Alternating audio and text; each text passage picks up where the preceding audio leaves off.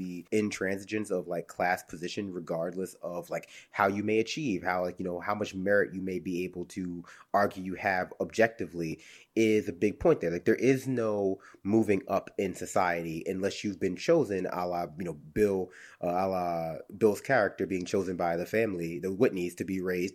And even then, if you are, like, your proximity to that kind of power, your proximity to that kind of money might come at the expense of your life. It might just be it might just be a way to further exploit you. There is never any affection for Bill Whitney from his family.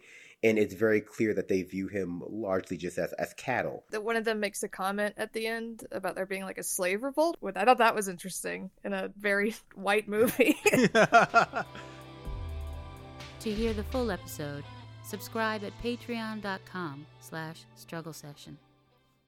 Like what you hear? Want to hear more? Check us out at patreon.com/struggle session or sesh.plus or strugglesession.substack.com for all our public episodes, commercial free, as well as hundreds of bonus episodes. Thank you to all our listeners for holding us down 5 years strong.